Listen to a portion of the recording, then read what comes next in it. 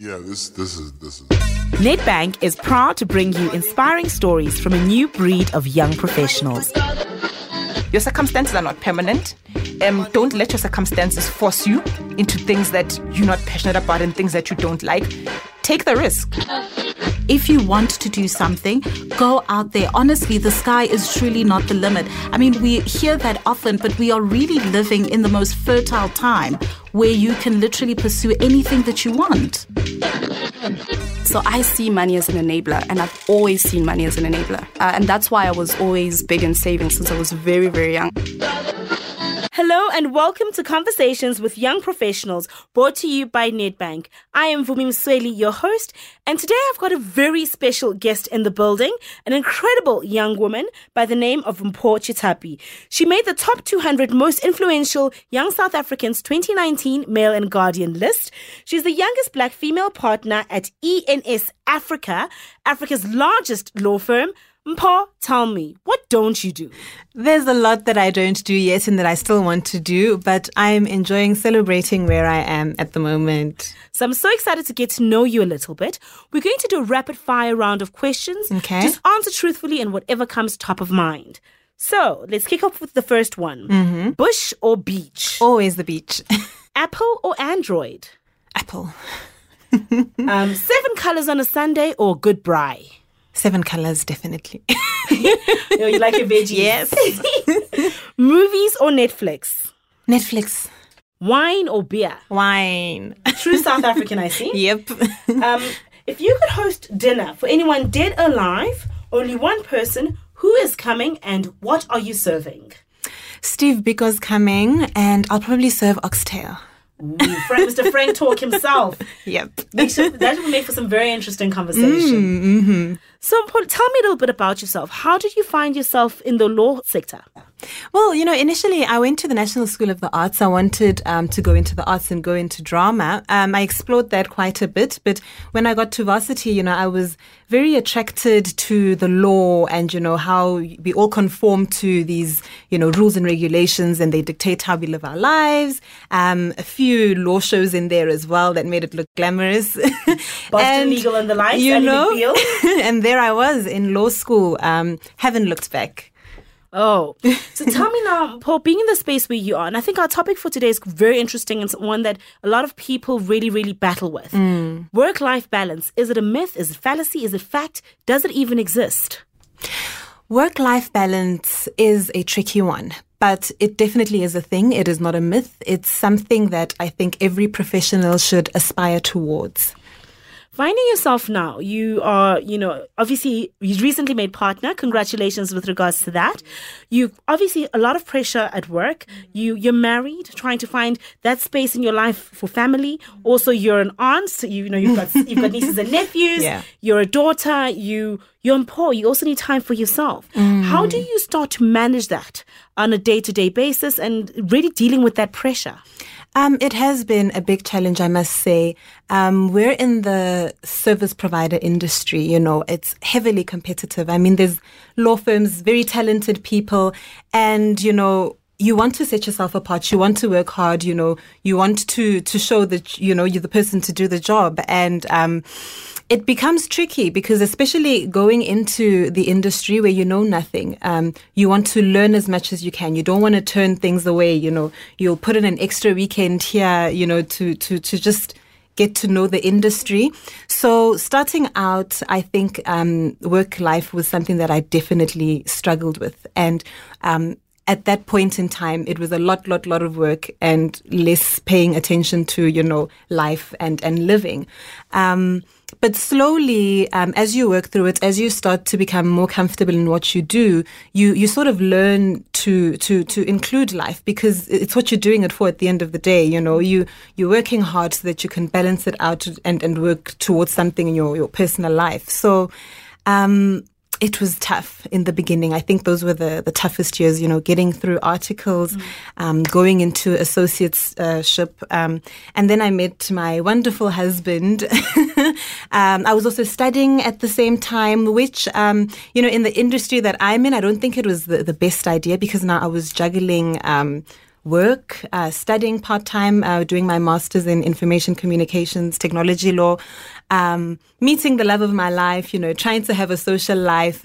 It's not easy, but I think your body, you need to listen to your body as well. Your body tells you to, you've done this much, you need to take it easy now, you need to focus on you. And somehow you learn to find that balance. I think it's also very important who you work with. If you're surrounded by a good support structure that can be able to recognize, would say, Mpho, you're not okay. Maybe take a few days out.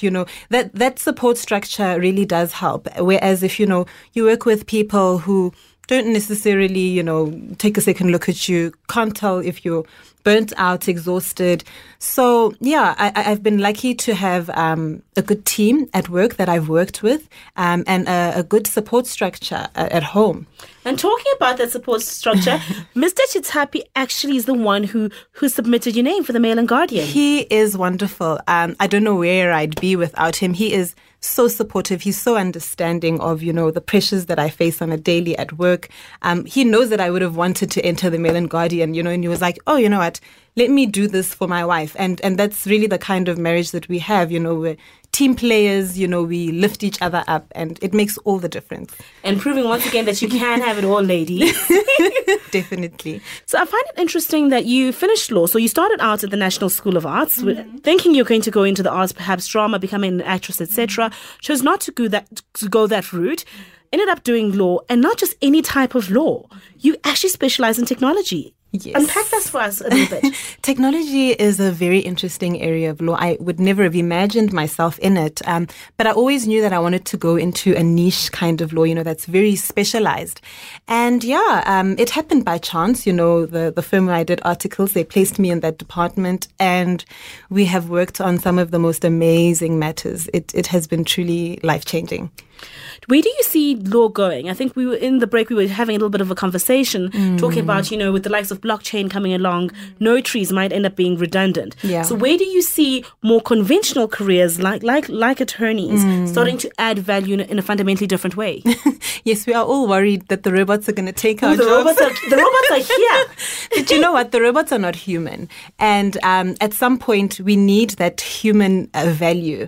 We need that human value, for instance, in ethics. We program the robots. We tell the robots what to think, So I do think in as much as, technology is evolving, it's taking over a lot. I think that reinventing ourselves as a workforce and finding out how we can add value in a way that robots and AI cannot. Bringing that human element to it. Absolutely. Mpho, talking about being human and looking at your life and your career as a young girl growing up at Vosloorus, if Mpho today could have a conversation with that young girl, what would that conversation be like? Literally a note to my younger self. Yes. Sure, Mpho in Vosloorus was so full of dreams. Didn't know how it was all going to work out. Mpho panicked a lot. I would say to Mpho, believe in yourself. You can do it. You are worthy, and you deserve it more than anything. Stress less. Just channel that energy into going out and doing the things that you want to do and pursue them fearlessly. Pursue them fearlessly, and don't let your circumstances get to you, because they can get to you. It's the little things that debilitate you. Like, I don't know. I don't have money to buy a textbook, or how am I getting to campus? How am I going to pay for my registration, next year? Those are the real challenges that I faced. And I really had to sort of rise above myself and think, what? Take it one day at a time. Something will come up, something will happen. And things happened. I mean, I remember just after matric, I didn't have funding to go to varsity, but I knew that I wanted to do law. And for me, the only way to actually get in there was to get 7 distinctions, because when you get 7 distinctions, they exempt you from like 80% of the fees. You get an entrance fee scholarship, so that was my plan. And I wasn't like an A+ student or anything, but I knew, I need to do this to get to varsity. Did that, then it's second year. I'm like, oh my goodness, what am I going to do? Beg, borrow, steal, family members chipped in, they helped me get through second year. And then there's third year. third year, I was fortunate enough to meet my current employer, ENS Africa. They recognized my ambition and they undertook to fund the rest of my education. And that's how I made it to get that law degree. So, life is full of challenges, but we have to somehow rise above them. So yours is really a story of grit. To be a teenager recognizing that, okay, how I've performed is not going to get me into university. I need to up my game, 7 distinctions, and crawl your way right through to third year. That's an incredible story. I see those sort of principles are still playing out in your life even now. Absolutely. A lot of our young professionals are listening to us right now who are in that space where they're walking in your journey, or they're walking into corporate South Africa, a little bit worried about how do I begin? What sort of conversation would you have with them? I would tell them, once again, take it one day at a time. Work hard. You need to sort of set yourself apart, build a brand about yourself, be known as someone who's reliable, someone who's teachable, have a keen interest, really try to see where you can embed yourself in that organization. With so many moving parts, Mpho, what do you do to escape, balance, center yourself, to make sure, it's often said that we can't give from an empty cup. Absolutely. We can only give from our overflow. How do you make sure that your cup is full, that you're taken care of? Self-care, like you said, you cannot contribute. You can't give if you yourself are not taken care of first. You're your first powerhouse before you can go out into the world. So downtime is very, very important for me. One of the ways that I do try to escape and focus on myself and just be alone. I enjoy spending time with myself and being with my own thoughts. So gym for me is very therapeutic. I try to start every day in the gym, and I religiously go to the sauna and I sit in silence for just 20 minutes. I try to forget about anything that's stressing me, try to, just do me. And then having hobbies and having things that you enjoy, because it's those little things that it's almost like rewarding yourself, for all of the things that you do. So rewarding myself is very important to me. So I enjoy wine, like I mentioned. I love wine tasting. I love food pairings. I love fine dining, that kind of just pampering myself.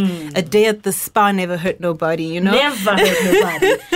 Yeah, so treating myself. I think that's very important to me, to recognize how hard I work and just be like, Mpho, you deserve this. And more recently, traveling as well. I'm trying to, get more out there, see the world, see how other people live. I find that it's quite a humbling experience. So what's been your favorite country? Morocco. Marrakesh? Yes, Marrakesh. Beautiful. Marrakesh is beautiful. Supermarkets? Supermarkets, the Medina, just the way the people live there are so friendly. It's completely different. It just opens up your whole perspective and way of viewing the world. I had a blast. They often say travel is the best education. Definitely. And the most expensive. Definitely. A little bit second only to experience, I suppose. Paul, seeing where you are now, you've worked hard to get to this space. We're at the top of the vista, enjoying your glorious view and how you see the world. What's next for you? Where do you see Mpho being in the next 5 to 10 years? Sure. I see Mpho growing as a thought leader within the tech, media, and telecommunications space. I'd love to really, participate in this industry. I'm quite passionate about data privacy as well. How our personal information is used, how corporates access that, sell that. That's quite topical at the moment. So, just being a voice in that space and driving leadership, thought and leadership in that space. We would not be doing justice to conversations with young professionals brought to you by Nedbank without talking a little bit about money.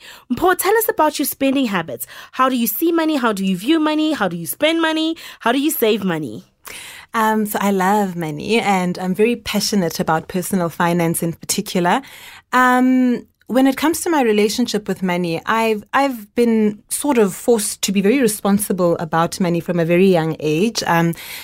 primarily because of black tax. So I'm the only member of my immediate family that's currently working. My siblings are at the moment, not working. There's my mother. My dad was an entrepreneur, and previously he was the breadwinner. He passed away in 2015. This is literally, thank you. This is literally the second year that I started working, and boom, I had all these responsibilities, and I was just doing my articles. So I've always really had to make my money stretch and, make my money work for me and balance that against being someone who really, really likes things. So savings are very important. I try as much as I can, to be responsible, get in on compound interest. With compound interest, time is of the essence. Wonder of the world. Yes, you jump in as early as you can. But it definitely has been challenging, to sort of do that while having, sort of other responsibilities and trying to do that. But I'm trying to sort of, build and grow wealth. I want to get more into, personal finance talks. I know there's a few seminars and stuff that go around about that, but yeah. Oh, I can't begin to express how proud I am of you. I think you've done a phenomenal job. I think from 4 Slaughters to the covers of Mail and Guardian, you really, really have done an incredible job. And I think we've learned so much from you. Thank you so much for joining us. Oh, is our time up? Our time is up. Oh, that was lovely. Thank you so much for having me. Thank you for being here. Awesome. For more info and to hear even more interesting conversations with young professionals, log on to www.youngprofessionals.co.za.